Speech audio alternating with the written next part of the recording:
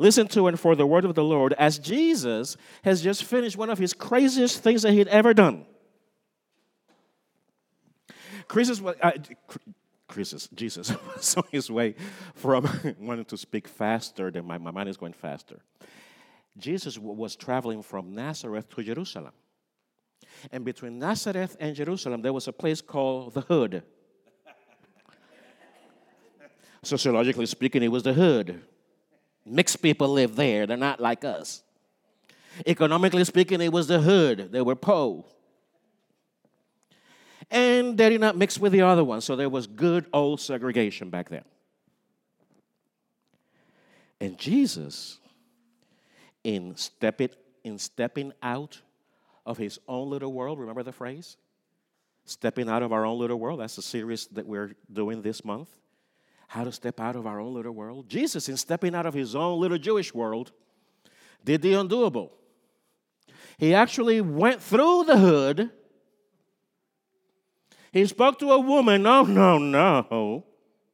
Him being a Jewish man, you don't speak to a woman. By the way, that tradition continues. The other day I was at a family, and there was a family from a different tradition, religious tradition, and I looked at the lady and I greeted her, and she got freaked out because I'm not supposed to greet her. I'm supposed to greet the husband.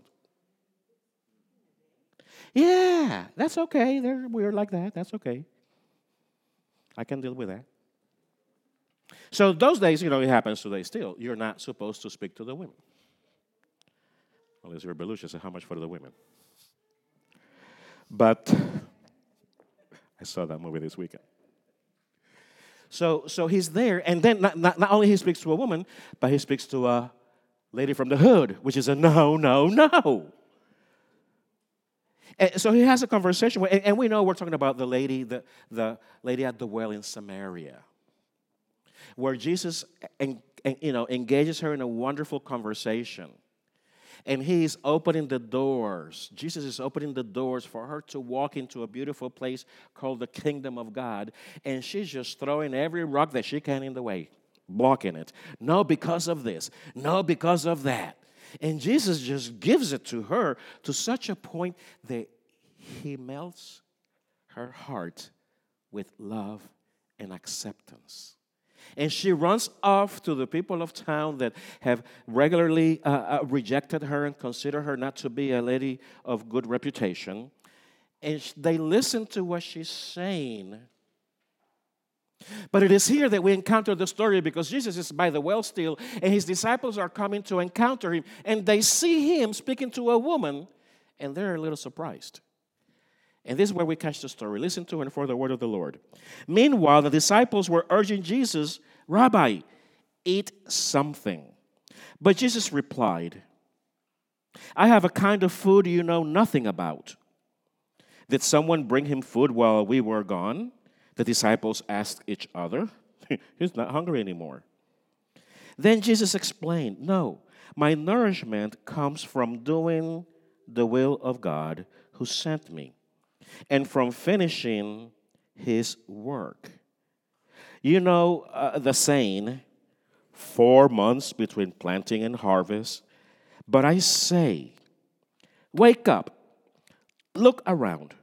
The fields are already ripe for harvest. The harvesters get paid wages, and the fruit they harvest is people brought to eternal life. What joys awaits both the planter and the harvesters alike.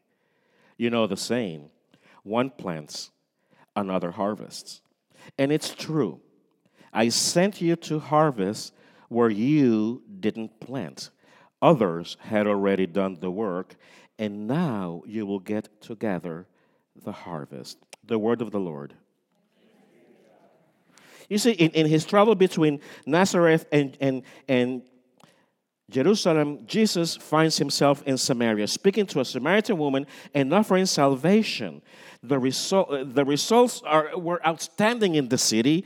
Jesus requests the same of us today. Wake up and look around.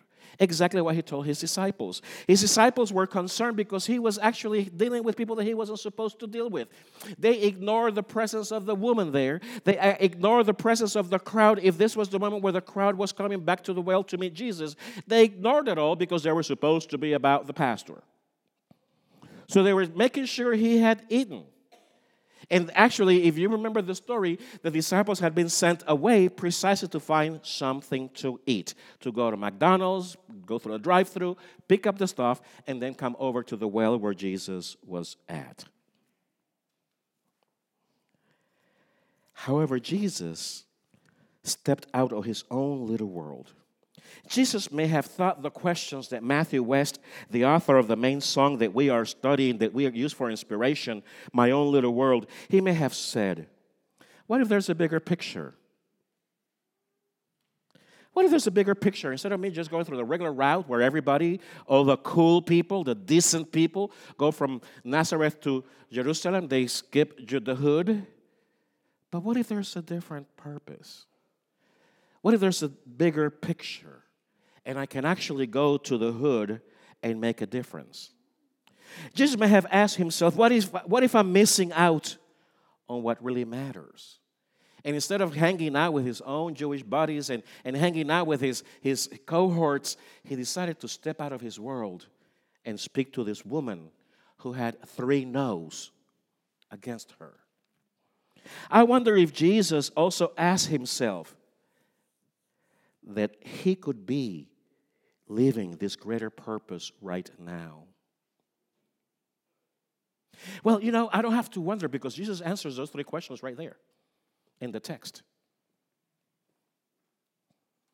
Because while the disciples are concerned about him eating, while the disciples are concerned about his physical being, Jesus is concerned about the will of God. Jesus is looking at the great opportunity he has right in front of him.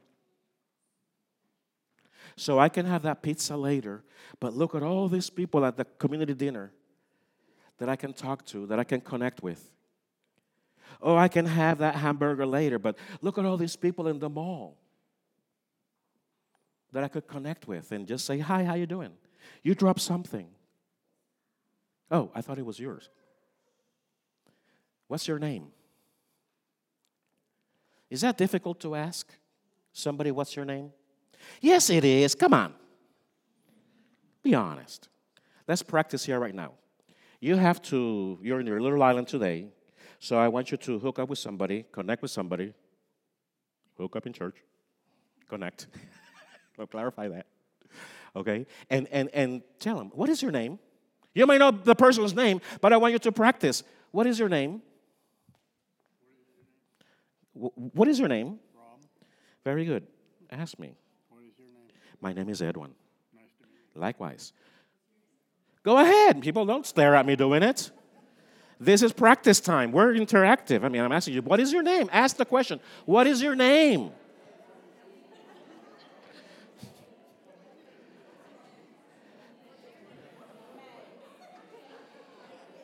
Very good. You see, one of the particular expressions that we find in church, very good. Oh, by the way, guess who made it to church this morning? Charlie Brown made it to church this morning. And as you can see in the cartoon, Charlie Brown is actually reading a book, but Snoopy is what? Zzz, and Woodstock is doing what? Zzz. But look, there's another Woodstock on the sheets. I've never seen 2 Woodstocks. That's very unique. 2 Woodstocks. And this one apparently seemed to be imagining what Charlie Brown is reading. You see, in Scripture, we find many, many times the expression of God's people asking God, wake up, O Lord, arise. Do not slumber, O God. For example, in Numbers, we read the ritual that Moses, every time the people went before the Ark of the Covenant, for some reason, Moses would say, arise, O Lord, and let your enemies be scattered. Let them flee before you. like if God was asleep. But many times of these rituals, the word arise, O Lord, is not so much for the Lord to arise, really. I think we say those phrases because we want to be ready when the Lord is arise. We don't want to be caught by surprise. Or is it that we really think that God slumbers, even though Scripture says He never sleeps nor slumbers? Do we really think that God disconnects from our life at any time of the day? I remember when I became a new Presbyterian pastor, this was hilarious because they were still using something called an invocation. Remember that stuff? Invoking who? To where? My awareness was that God is always with me. Why should I invoke Him? Maybe a call to worship for me to remember myself that I'm now, But an invocation of who? God is always present in our lives. The light is always there in our hearts. So that whole idea of invoking, it was nice. And guess who keeps it? My good old Methodist friends. They still have a prayer of invocation. I hope they're invoking themselves to be present in the moment of worship when God has been there all the time. But listen to this. Arise, O Lord, rescue me. How many of you have said that? No, none of you have said that nice. Hey, I need some help here, Lord. Is that how it sounds more like from our side? Okay, because these are poems, okay? So the writer makes it sound real nice, makes it look real nice. He says, arise, O Lord, rescue me, my God. Look at this nice phrase. I like this one. Slap all my enemies in the face. Look at this This one kind of, the following phrase kind of points to the idea of how strong the Lord should hit them in the face because it says, shatter the teeth of the wicked. Bah! Shatter the teeth. And that's not how we say it these days, though. By the way, you want to quote, you want to know where that is in Scripture? Psalm 3, verse 7. Now you know, okay? And then there is one. Arise, O Lord, stand against them and bring them to their knees. Rescue me from the wicked ones. We all have expressions of calling out to God for God to rescue us. We all have many ways, passive ways, active ways, quiet ways, loud ways of calling God's attention and asking God to come into action with us. We all call God to act on our behalf, don't we? That's why we're here, because as we believe we come closer to God, we then reap the benefits of God being closer to us. We then have some degree of guarantee that God is with us, and thus we don't have to fret or panic. However, likewise in Scripture, we also see many ways in which God calls the people to be alert, to be awake, to rise up, and to be intentional about certain things. By the way, I never put the third one there. Just two. But God has called us. Look in Isaiah chapter 60. It says it beautifully. Arise, Jerusalem. Let your light shine for all to see. For the glory of the Lord rises to shine on you. Wake up, O Zion. Listen to this one. Clothe yourself with strength. Put on your beautiful clothes. That reminded me of Paul asking us to put on Jesus. Wake up, Deborah. Remember in Judges? Wake up and sing a song. Arise, O captives, and be free and worship. That's in Judges. God also invites us. God also calls us to attention. God also invites us to attention. In our text, we see it very clear. Jesus is stepping out of his Jewish world, surprising his disciples by speaking to a Jewish woman, and offending the religious leaders who heard the story, because everybody heard the story. Oh, it traveled quickly over there. Jesus demonstrated it by stepping out of his own little world, which became a true connection. You see, if we stay in our own little routines, if we stay in our own little patterns of meeting the same people every Sunday all the time, sitting in the same place, I'll challenge you. How about some of you people who sit here this Sunday, next Sunday sit over here and get all of those people angry? So then they would have to sit somewhere else. Get me very confused. Come on, I challenge you. Get me confused. Wait a minute. What are you doing there? Wait. Yeah. You know what happens is that's a practice. Like I asked you to say, what is your name? It's a practice of just getting out of your own little world and seeing me from a different perspective, seeing other members of the church that, I didn't know they were here. Oh my God, I saw them somewhere. You see, we can truly see the needs and understanding of others' plight when we step out of our own little world just like Jesus did. He did not know, he knew about the women, but he showed himself there, the Samaritan. And he was able to connect with her. He was able to minister to her. It was a no because she was a woman. It was a no because she was alone. It was a third no because she was Samaritan.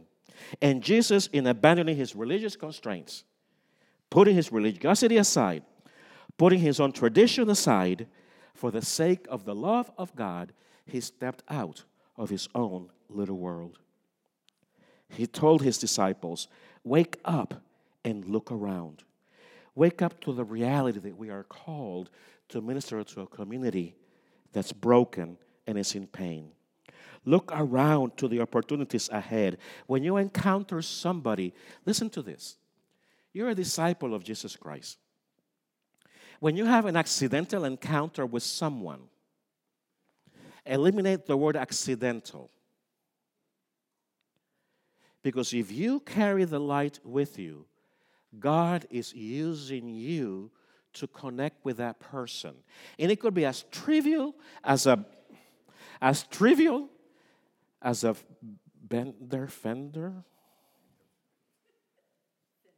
fender bender, thank you.